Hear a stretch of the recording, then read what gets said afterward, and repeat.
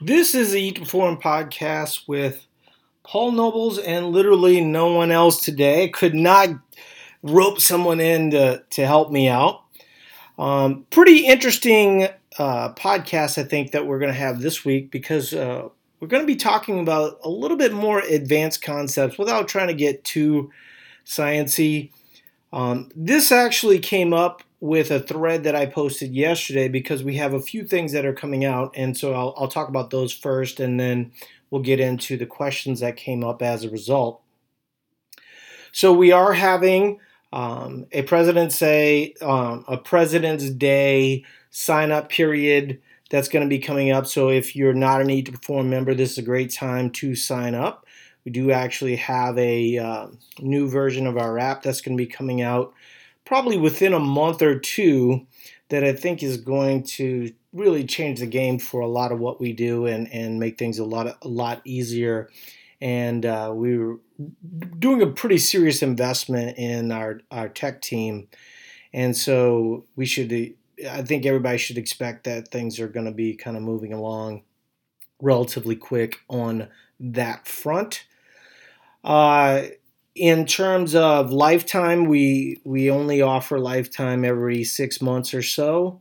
A lot of people focus on the lifetime part, and it's obviously a very expensive product for what we do. And as the membership gets more and more expensive, it makes it more difficult to offer this. And so we do have very attractive 6 month and 1 year options. People will often ask, well, will I be grandfathered in at that price? Not necessarily, because the reality is that's why it's a 6 month and 1 year option, and it takes away from the value of the lifetime membership. So keep that in mind when you're making your decision. But we definitely get that the more care we give, the more expensive that care is, and unfortunately, that makes the product more desired, and therefore the price is a little bit higher. So we have a new product also that we're going to be introducing here in the next couple months, and they're classes, and we're calling those classes building blocks, and we're still sort of building out the concept, but we've done a lot of legwork. Most of it is based off of a lot of the things that we've seen in the orientation group. So when I asked for feedback, a lot of the people that I was getting feedback from was really more advanced Eat to Perform concepts. And so that's what this podcast is going to be about. It's going to be about addressing some of those types of things. But the building blocks is going to be a little bit more about just the starting from the beginning. So I'll give you kind of the basic idea. For most people that don't know, I am sober. I actually just recently celebrated my sobriety date of 31 years. And I actually quit going to AA meetings, not because I didn't find them helpful, but just because my life had sort of moved in a different direction. And frankly, I never really found a good home. And so those meetings sort of, didn't serve a purpose. And then part of the idea, of course, is that you want to be supportive. And that was definitely something that really was tough for me when I left, because I wanted to be a mentor for the people that, for the success that I had and people had given me. But the way that I kind of dealt with that in my mind, first of all, when I started AA, I was 18 years old. So, there's a lot of people that talk about, oh, this could have killed me. I'm not 100% sure that it wasn't just a phase that I needed to go through, but that experience changed my life so fundamentally that the thought of ruining what I was building was just something that I just didn't feel like needed to be done. But for me to get to where I wanted to go, what I was finding was that the deeper connection that I was getting, through my therapist, through my family, those things were actually defining who I was. And so when we think about building blocks, I don't want to kind of walk you guys through the process of, eating normal. I want to walk you through the process of what your whole life is going to be like, right? And I view this as a way, an extension of community that is way different than even like Weight Watchers meetings, as an example. Weight Watchers meetings, if you haven't been to them or experienced that, a lot of the people that benefit from that often talk about the fact that they're regular people are the reason why they go to those meetings, and it helps hold them accountable. But truthfully, if you read the feedback, what you'll often hear is that it sort of matters from coach to coach to coach. And so the leaders of our meetings, which will be these building block meetings, and kind of give you kind of these step to step, where we'll cover topics on sleep, and then we'll cover topics on working out. And we're not going to always cover, my macros or my weight or things of that nature, because we feel like, all of these things addressed in totality actually help the bigger picture and allow you to walk away from this situation with a much more whole approach, right? So really excited about that. They're going to be led by the Eat to Perform coaches that are not Brad and Paul, and probably not Mike and April. It's really going to be all the other coaches that help us on a daily basis. And if you went through orientation recently, you know that Ed, Susie, Amber, those guys are doing a phenomenal job. What we're seeing on our side is that the people that are being moved over have a much better understanding of the concepts of Eat to Perform. And what we want to use is the knowledge that they brought to you guys at this point. I can tell you right off the bat that there's going to be some cool things there. Not only are we going to have multiple different meetings at multiple different times. Initially, we're going to start it off real small and then kind of build it out from there. But you will also, the people that buy that service will have an ETP buddy, and that'll be someone that went through the Eat to Perform certification course. And then we're working on different little events probably within the community that allow for you to stay connected to the leaders of that meeting, and then allow for, if for instance 50 people had an action plan for that week, the coach might tag you into that event, and that way everybody in that class can go, oh, that wasn't even something that I even considered might be an advantage for me, so maybe I'll look to do that. So really, another good way to kind of keep you guys connected outside of just, what's going on into the ETP community page.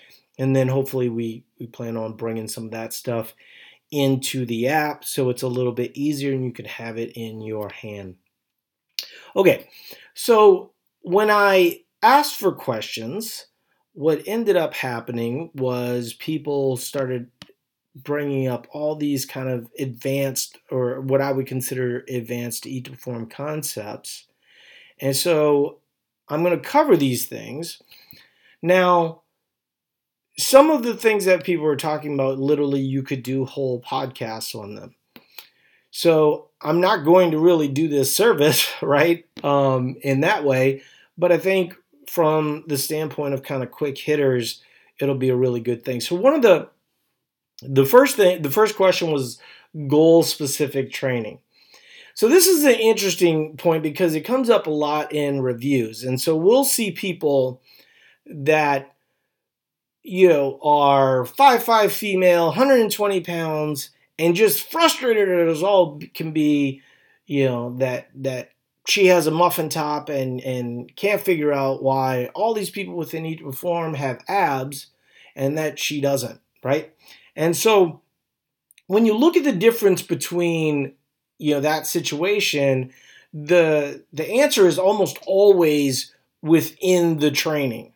And so in an instance like that, it's usually that person is doing way too much cardio and not enough bodybuilding. And one of the reasons why, and so as a result, uh, they end up kind of earning their food rather than using their food to build muscle. And so they're in this process of constant atrophy that can be really frustrating because a lot of those people actually do work out quite a bit. I mean, if you've ever been a marathon trainer, and I mean, it's funny because whenever you talk about runners, you know, there's people that are really sensitive. I definitely want to stop any thought process that I don't think that runners are like the most gangster people on the planet. I have run long distances. I know how much it hurts. But at the same time, if I was trying to get 8-pack abs, I'm not going to run. Now, there are runners that have physiques that a lot of people would like, right? But there's not a lot of bodybuilders that are going to be training for marathons. So you have to really kind of juxtapose what you want versus what you need. And so if you're eating a lot of food through Eat to Perform, and because you're wrapped up in your head about it, and you go out and you're constantly running 10 miles a day, you're really not using that food appropriately. Similarly, if you were on the opposite end of the spectrum and you just wanted to lift heavy all the time, but you were 300 pounds as an example, certainly a certain amount of cardio would be helpful in that situation, right? Even in that scenario, I think resistance training plays a really big role in that person seeing positive benefit. But I would say that a little bit more consciousness of cardio. One of the things that I see a lot, and I actually experienced this a lot with my personal journey, is that, when you're 259 pounds at 5'8", which is kind of interesting, right? Because I'm actually, 5'9" and a half now. So literally the weight that I was having was hurting my posture. It was hurting a lot of different things, and lifting weights sort of helped some of that stuff. But you don't feel like walking 20,000 steps when you're, 250 pounds, right? And so you have to kind of pace yourself. I think there's a lot of people that, I think we need to be talking about a lot of things, and this is a little bit of the whole building block concept, right? Is that everyone wants to get to where they want to go as quickly as possible. And frankly, that is why they don't end up where they want to be. I think there was, I had a personal client actually, there was two personal clients, and actually I was going to make a video about it, but this is a great time to talk about it. I have one client who, is just a real joy to work with. I mean, they're both a real joy to work with. I mean, I love them deeply, but one of them needs more love from me than the other, because they have a great deal of self-love. And the one is, they're both women. One is 225 pounds, and she's coming out of fat loss, and she's moving to recomp for various reasons. But she has a really healthy relationship with herself that allows her to kind of reach those goals. But the nice thing is that she has seen a certain amount of success. And so she feels like she can kind of piece things together. So, because she has kind of that self-love, and because, she can kind of, and I know we're getting a little bit away from goal-specific training, but this has sort of led me down this path. If you don't love yourself, you're going to do the wrong kind of training. And so, to me, that's going to be, the person that I'm thinking of is a great example of someone that doesn't do the wrong thing based on the level of care for themselves. So that's what led me down this thought process. Then we have somebody else who I think gets caught up in the same struggle that many of the people that fail get caught up in, where they And what's interesting about it is both of them are the same height, right? But the person struggling is actually weighs less than the person that's not struggling and has a great deal of self-love. Um, and we're working on the self-love piece with this other person.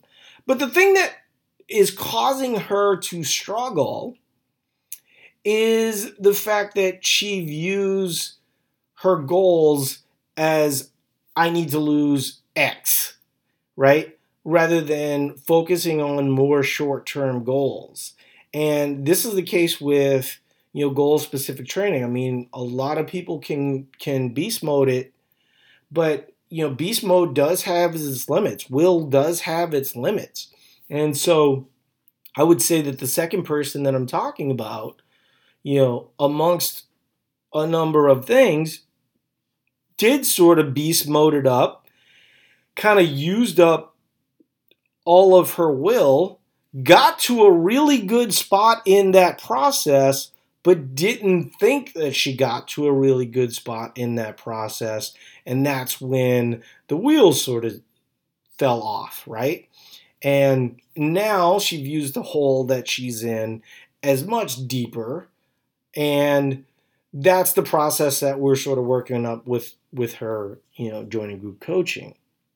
And it's really those incremental goals that make real big differences. And so, when we talk about, and I think the thing that we always need to kind of consider here is CrossFit, right? Or any of these like high intensity protocols. Those are great as a piece of the puzzle, but they are not necessarily hypertrophy programming. I left the CrossFit gym that I used to go to because all of their WODs became 20 to 30 minute WODs, which frankly, that's what the customer base wanted. But at the end of the day, you're not going to build a lot of muscle in that process. And so you have to keep that in mind. And that's why we have our muscle building protocols. And like an idiot, I just shut down my Facebook here. And so let me just pull that up here real quick. I think I do know what the next question was, but I want to make sure that I have everything in place while we're talking to you guys.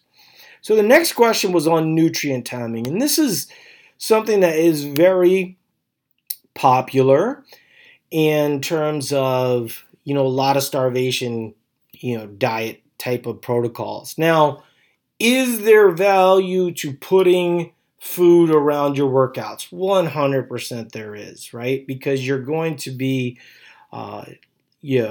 more energized. You're going to have natural energy reserves to draw from, and you're not necessarily working just on stored energy for fuel at that point. So certainly, I actually find that more of a mixed meal fits better for me. Part of the question that the person was asking, was trying to put carbohydrates around your workouts. So there's an interesting point about that. So in terms of loading of carbohydrates, really you're probably looking at almost a 24-hour period. So any of the carbohydrates that you're going to ingest are going to really be more for acute energy levels at that moment, right? It's not going to be for long-term stuff. And so some of these ideas, I was kind of hoping, unfortunately Brad wasn't going to be available. And frankly, if Brad was available, the topics would get that much longer because when you start going into the science of it all, it gets to be a little bit tricky. But in terms of nutrient loading, it really does take about 24 hours. I think most people actually benefit from being well fed most of the time.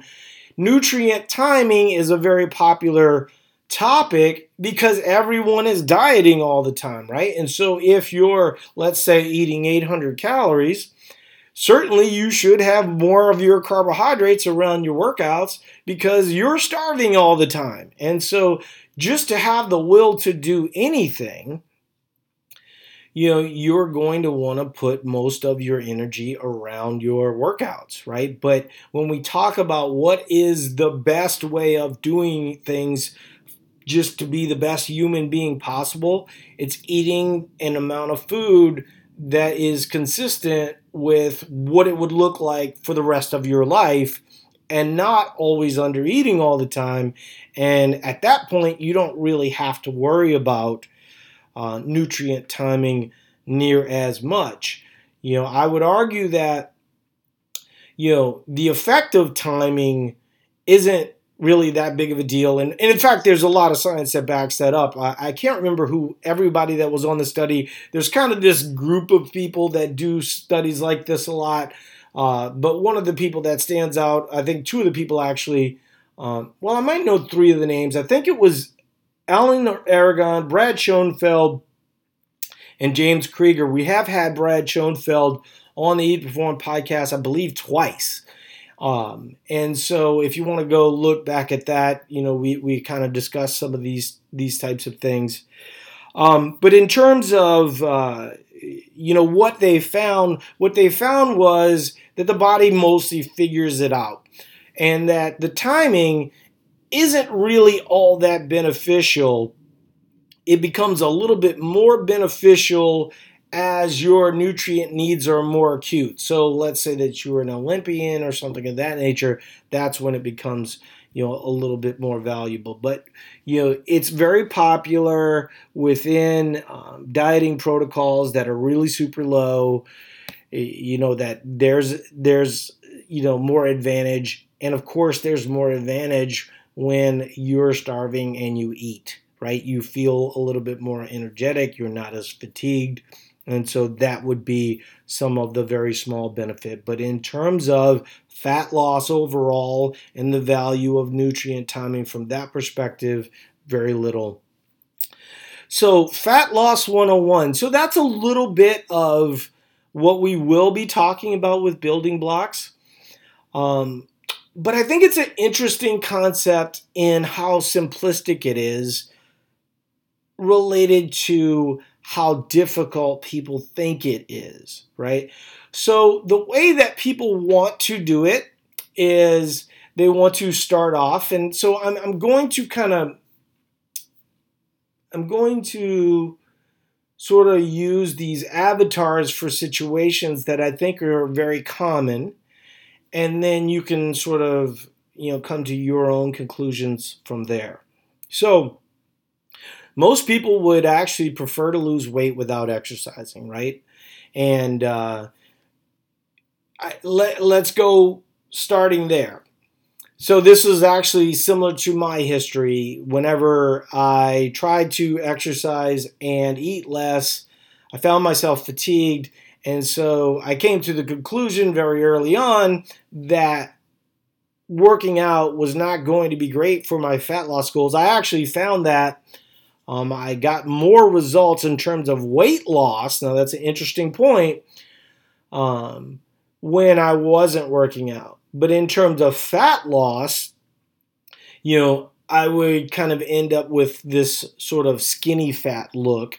And, more often than not, I was just basically dehydrating my muscle or actually atrophying in that process because I just wasn't giving my body enough nutrients to kind of thrive. So then, of course, you do things, similar to what I just said, where you do some combination of eating less and then moving more, right? And the problem with this is that your body does adapt to all of this very easy. And we're going to actually get to that part in one of the later questions. But your body is always figuring out what you're doing. So you always have to make changes.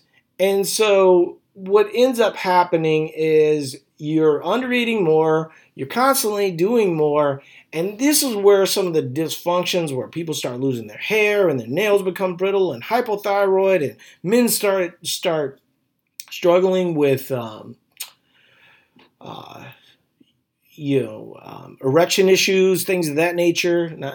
I was trying to think of a nice way to say that, but there's an acronym and it's escaping me at the moment.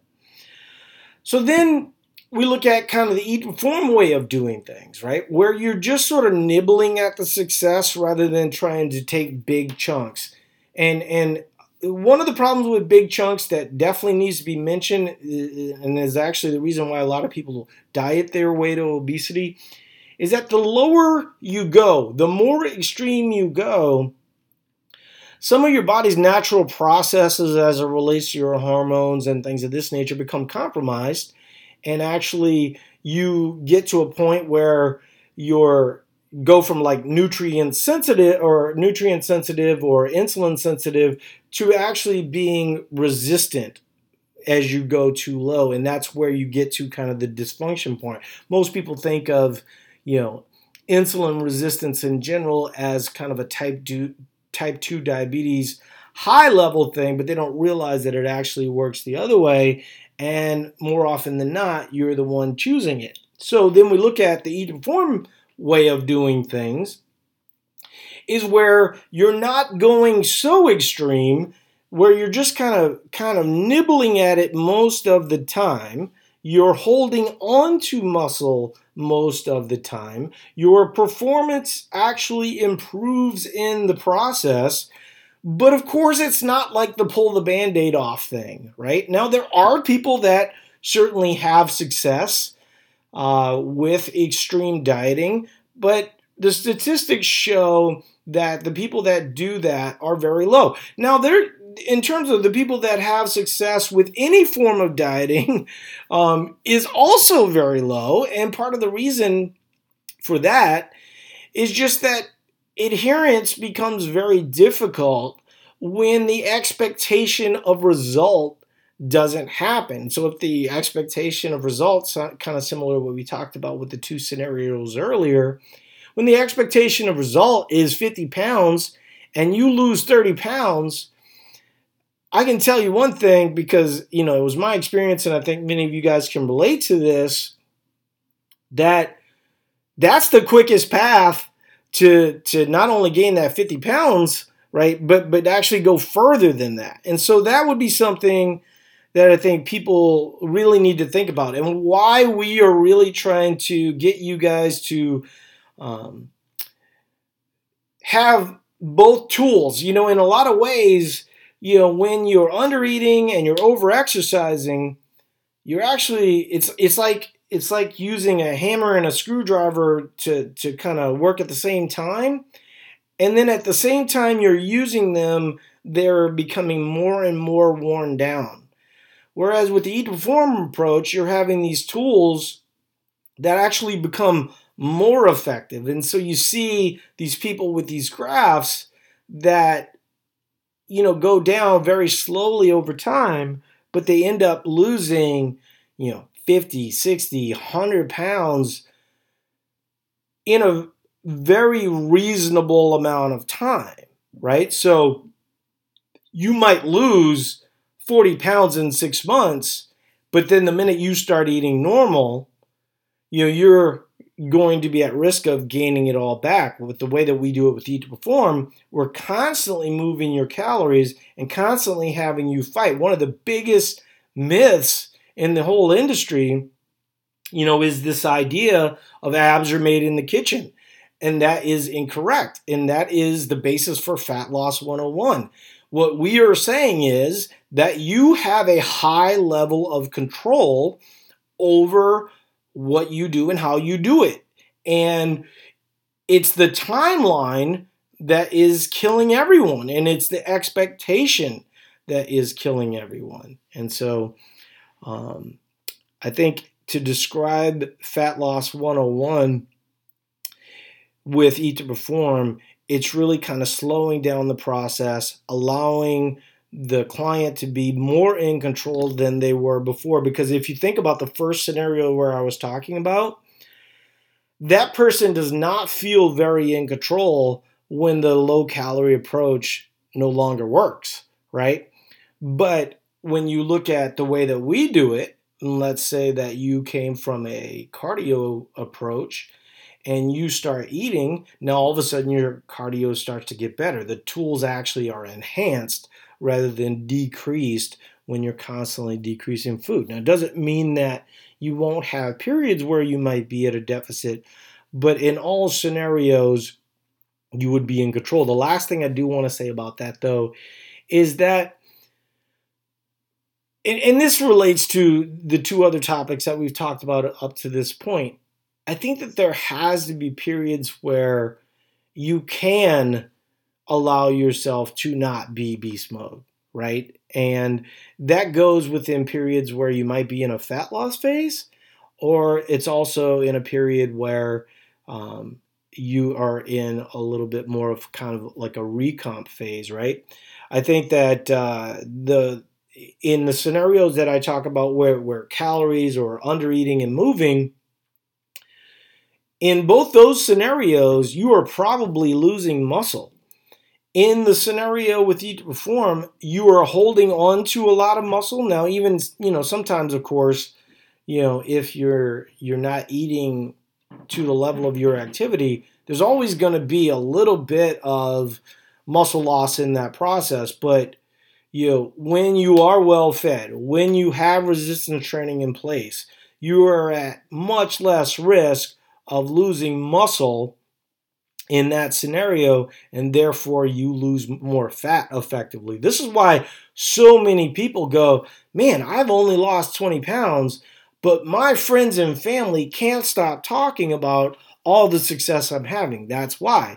Because, I think most of us can relate. I remember a time, and I can't remember the year, but I think it was 2017, where I had, not 2017, I think it was 2007, maybe? 2007.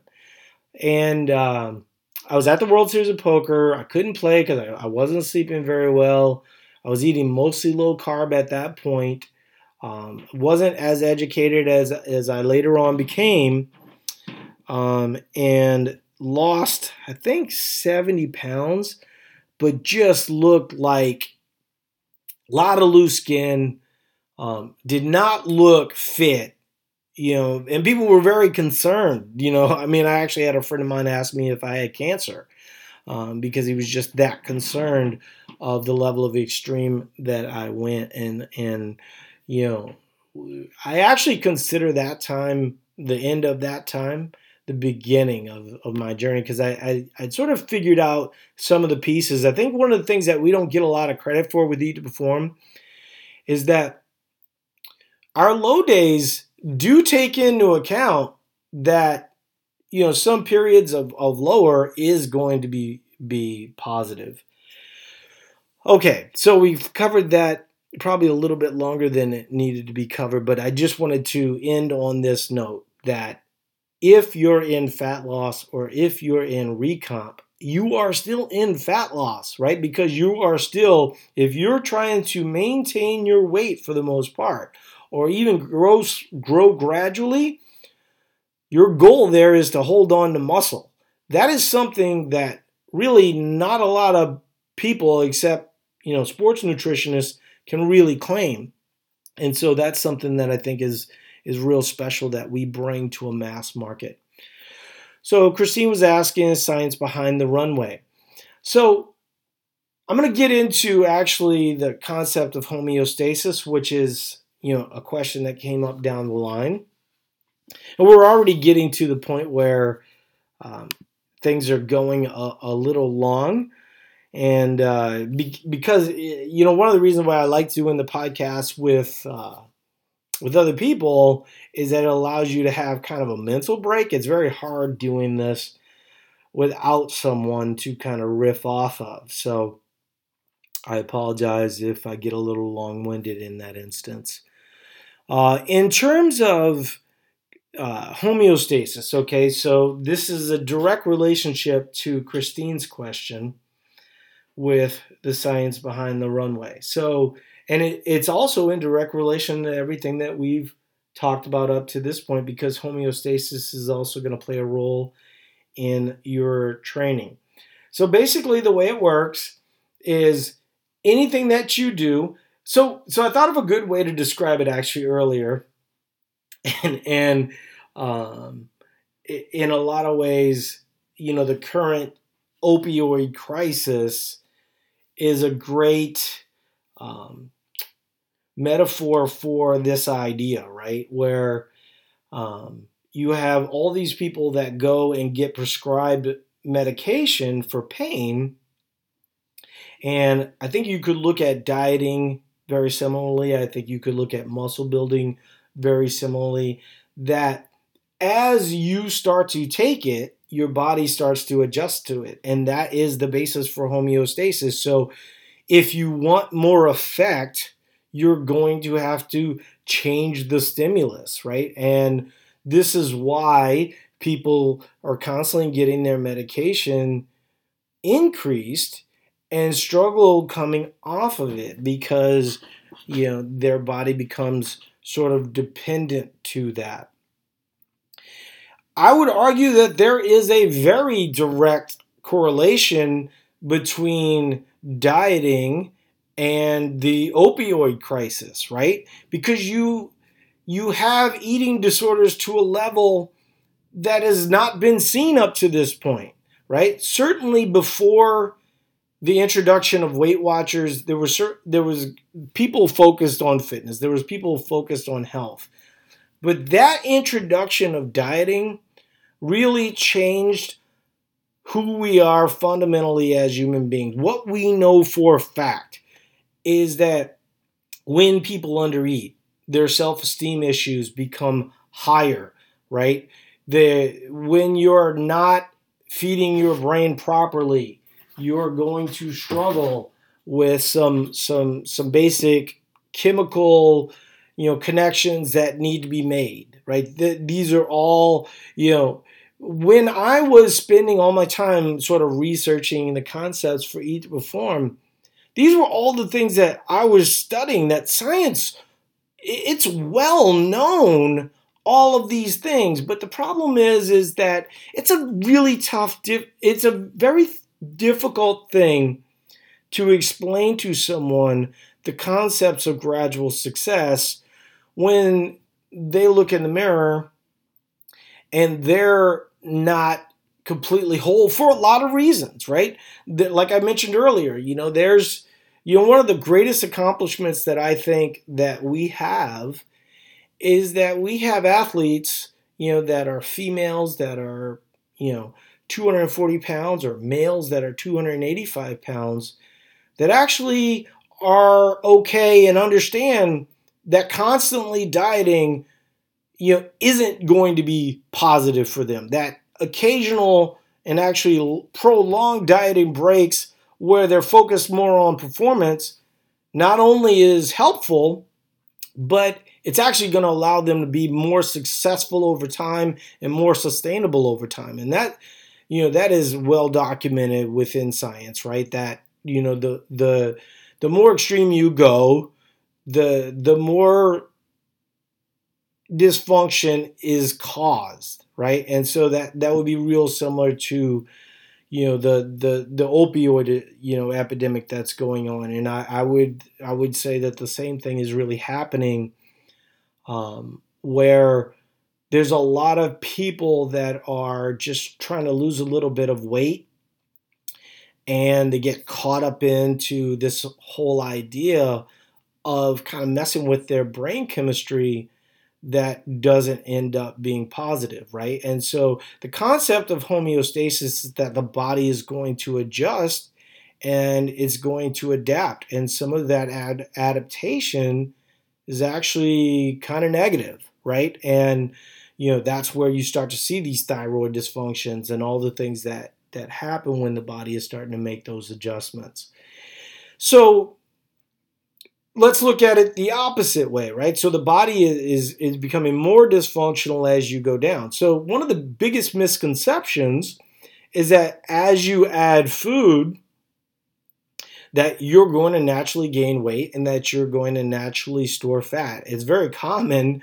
I don't mean to make light of it, but there was a review yesterday where someone was making a connection that on their home scale, it showed from day to day that they gained 3 pounds of fat. Now, from a physiological standpoint, I'm not going to say that that's completely impossible, but that's pretty much impossible to do. The body does not store fat like that, right? You're really talking about more hydration issues, right? That's how those scales work. So if you're not properly hydrated, it's not going to really give you the correct reading. There's also standard deviation in place, right? And so, when you look at home scale, it's not going to give you near as good a reading as something like a DEXA scan that you have to lay there for 30 minutes. So the standard deviation might be close to 5%. Well, his 3 pounds, so 3 pounds of fat is well within that standard deviation. But if you're kind of new to all these concepts, it's sort of difficult to wrap your head around it, right? And let's be real, no one gives themselves enough credit when the scale shows them the positive, and they feel like things always need to be moving in a downward direction, or at least that's where the trend should be heading.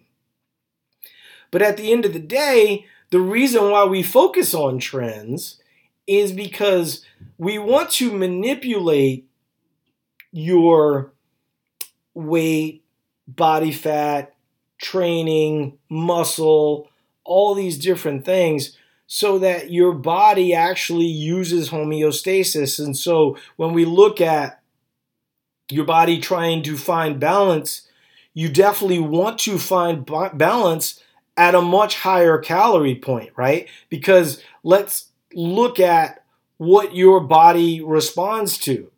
Gradually, as an example, you're going to become more resistant to medication, and therefore you're going to have to take more of it.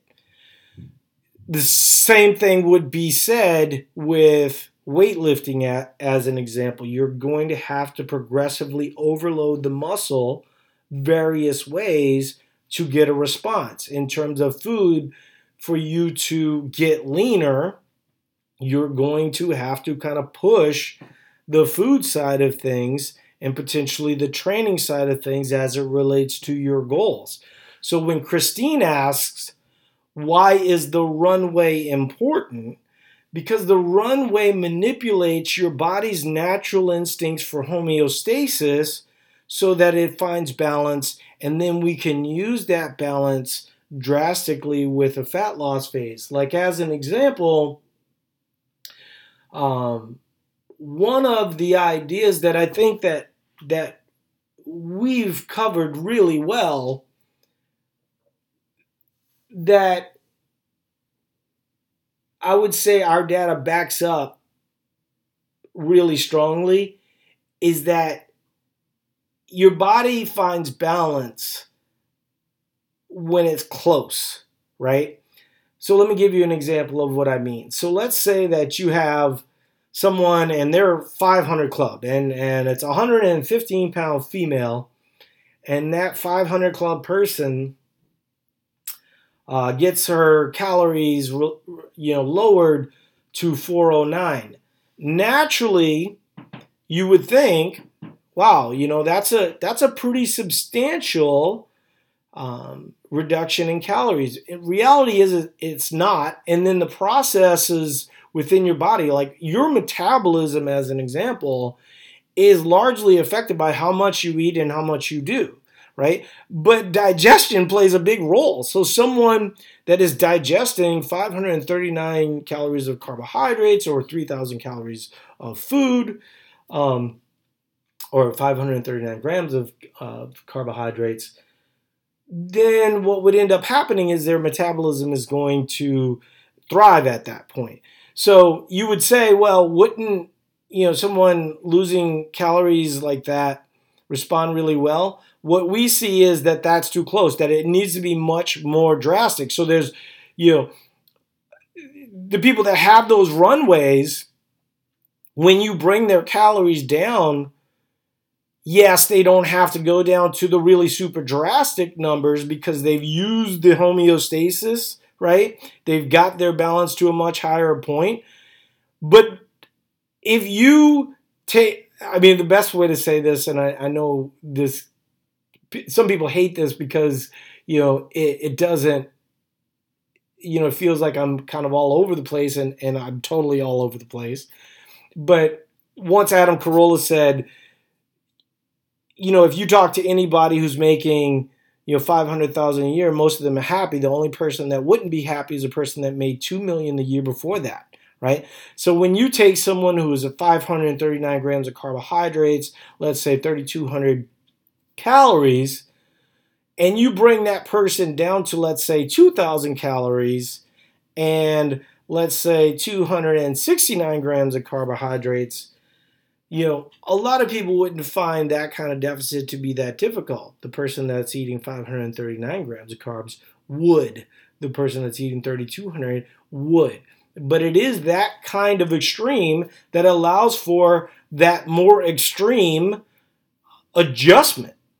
And we've not really seen a lot of outliers. A lot of the times people will say, what about age? I have many athletes that are 60s and 70s that are 500 club, right? High 400 club. And their adjustment in terms of weight going up is almost nil, right? The body does respond to that really well. Now, does the body respond really well to those people coming down? It really depends on their history of dieting. It depends on the things that they do. I would say, similar to what we were talking about earlier, if you're just running, as an example, to kind of get your 539 grams of carbs and 3,200 calories, and you go down to 269, guess what's going to happen with your running? You're not going to feel like running, and if you do push it, you may push your cortisol levels to a point where you're going to be dealing with more fatigue than is going to be healthy, right? So those are some considerations that when you think about fat loss and sort of manipulating what you're trying to do to get a specific result, it's that level of trial and error that you're really playing with. What I can tell you definitively from what we know is that, and this was actually, I think, one of the questions that was asked, what do we know in terms of data? What I can tell you in terms of data is that the people that are able to go through both phases of the fat loss stages, right, the full 64 days, that if you're a female in 400 club, or let's say that you're a male, mid 500s, those people do not struggle losing 10 to 15 pounds.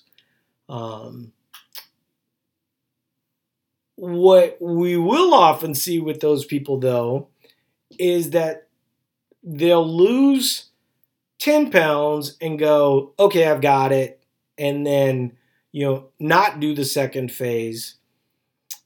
And I would argue that I'd almost rather see most of those people go through the second phase and get the full 15 rather than stopping. It's dependent on the person. I mean, I think that the piece that you start to struggle with from our standpoint is that if you have someone that doesn't have a life circumstance that sets up really well, then you're going to counsel them to kind of go back to normal.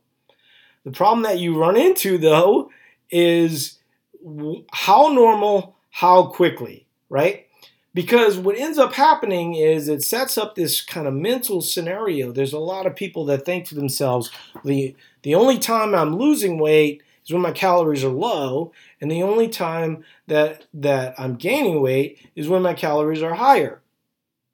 Well, of course, right? I mean, that's sort of how the body works, but there's degrees in that. I would argue that it's actually the reverse, that the more you're approaching that runway side of things, the more success you're going to have on the other piece. And so if you never get to that point, it's going to be very difficult to get to that end goal.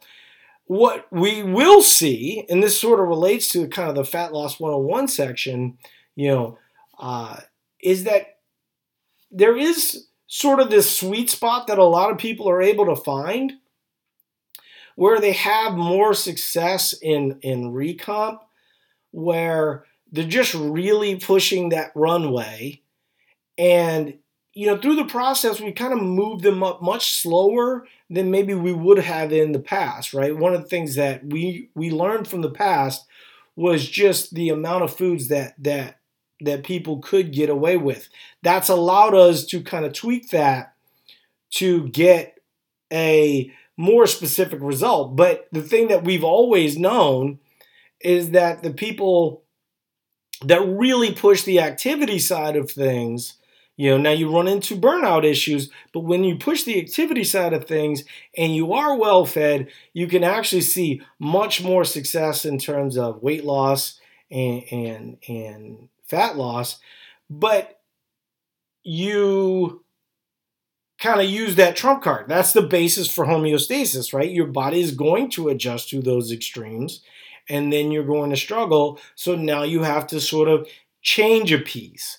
And, that's when a lot of those folks start to get a little frustrated, right? Because, they lost a lot of weight. Like a great example would be, let's say that you're a female and you started at 210 and you didn't have a whole lot of discipline. You were, eating to perform, but kind of making some choices that I wouldn't necessarily say we would recommend. We would really recommend kind of more of a whole food approach and things of that nature. But you're actually able to get away with it because you've got a lot of energy. You weren't working out near as much as you probably had. But now with this energy, your workouts are more effective. You're building more muscle. Metabolism's going up. All these fine things, right? So now all of a sudden that person goes down to 170 pounds. And calories are the same, workouts are the same, and they're frustrated because they can't keep making that progress, right? So at that point, they have a couple options, right? Do you then take your workouts from 3 hours a day to 6 hour days? The problem that you run into at that point is that as your body is starting to adjust up or down, whatever it is, it takes more extreme to get less result, right? So what that person might find would be that they would have to then work out 6 hours. And this has a high correlation to some of the things that I found in my weight loss. I've talked about this in the past. While performance was a very big part of my progress, I did kind of, burn the candle at both ends. And I would start with, 1 hours. And then I quickly moved to 2 hours once I started to see some benefit from that. And I'm eating relatively, loosely at that point, similar to the way that I used to, and still seeing results. So this is awesome. Then all of a sudden, you lose 20 pounds. And then you're like, well, you stall. And you're already working out 2 hours, so you think to yourself, well, okay, maybe spaghetti and meatballs isn't going to be the best choice for me. So you tighten that piece up. Then the body adjusts to that piece, right? So now all of a sudden you find yourself, and this was my exact scenario where I'm doing 2-a-days. Hold on one second, you guys. My computer went into sleep mode. You're doing 2-a-days. You're working out 4 to 5 hours a day. At that time, I had the freedom of time. This was before Eat to Perform and before doing 1,000 reviews a day and things of this nature. But then all of a sudden you go, well, okay, what's the answer to some of this? And that's when, from that standpoint, I really started to focus a little bit more on the muscle building side of things. So at every single point, I gradually changed what I was doing for a much better approach. And I would argue that for the next 10 to 15 years, I'll continue to do that. What I did definitely find out, and all of this, of course, is directly related to homeostasis, but also kind of mental freedom, is if you as we age, right, the bang for the buck isn't as good, right? It's harder to recover. All of the advantages of your youth kind of go away. So then what you have to kind of make peace with yourself, and this is sort of the self-love piece that I was talking about. And this podcast has already gone really super long, and it's very difficult for me to kind of carry this alone. So, I do apologize for kind of being all over, but I feel like this has gone really well. But I think that a lot of the people that burning the candle at both ends in their 20s and 30s and that are seeing a really good result probably are going to find something similar to what I found. That, more muscle building, some cardio, occasional hit with a relatively reasonable approach to food is going to be kind of better. And long periods of really not seeing major progress. When you're kind of 10 years into this game, like I am, you have to be okay with long periods. I've talked about this. It's been probably 4 years since I've done a fat loss phase. And in that process, my weight has certainly gone up. But what else has gone up? My gaining of muscle. Have I put on some fat in that process? Absolutely, I have. But it's that obsessive kind of nature. Early on, I had a much more obsessive approach to, I kind of want to get there. And even though my approach was much better and I was researching along the way and kind of figuring things out, and it took, roughly 2 years, I used to say all the time, and this is sort of what we were talking about with homeostasis and talking about with runway. People would ask me what would be the thing that I would change. And the thing that I would change would be how long I would do it, right? And the reason why how long I would do it, because I would have periods like I'm in now, right? What a lot of people don't realize, I eat roughly about 3,500 calories a day at what I would say is not an extreme activity level. I'm not getting, 20,000 steps a day. I'm not training for marathons. I'm not doing Tough Mudders. I'm not doing CrossFit 6 days a week. So what people don't realize is that their calories actually are supposed to be relatively high. And, if you can be a little comfortable with the scale going up and you can kind of have that self-love piece in place, and you can say, well, the most successful, one thing that I can tell you for a fact, right, is that the people that react to the scale in a panic mode are the people that have the least success. The people that have the most success plan their fat loss phases, work it in stages, they pre-log their meals, right? They work towards a goal. They have a proactive nature on how they're going to do things rather than a reactive nature to how to do things. And I would argue that that's what my approach is right now, right? Like, I look forward to aging knowing the things that I know right now. But body fat does not rule who I am as a person. It does not rule for the care and self-love that I have for myself. And I would argue that, I'll end on this note. We were at summer camp and I was talking, and I probably said this on the podcast, and I probably said this on the podcast that I did with Mike. There's no secret to Mike. There's no secret to abs. There's no secret to fit people, right? They work out hard, and usually they work out smart, right? And there's a lot of people that work out hard that wonder why they aren't seeing the results that they want. And oftentimes you look and they're under eating or they're training not specific for their goals. And we covered that early on. But make no mistake about it. I am making a choice to not work out as much as Mike.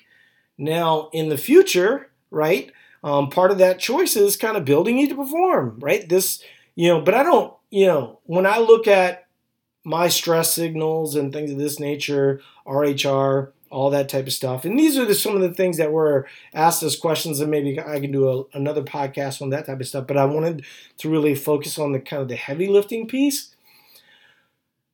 But for me, I really want to focus on sleep. I really want to focus on stress. I really want to focus on my family. I want to focus on kind of the bigger picture things.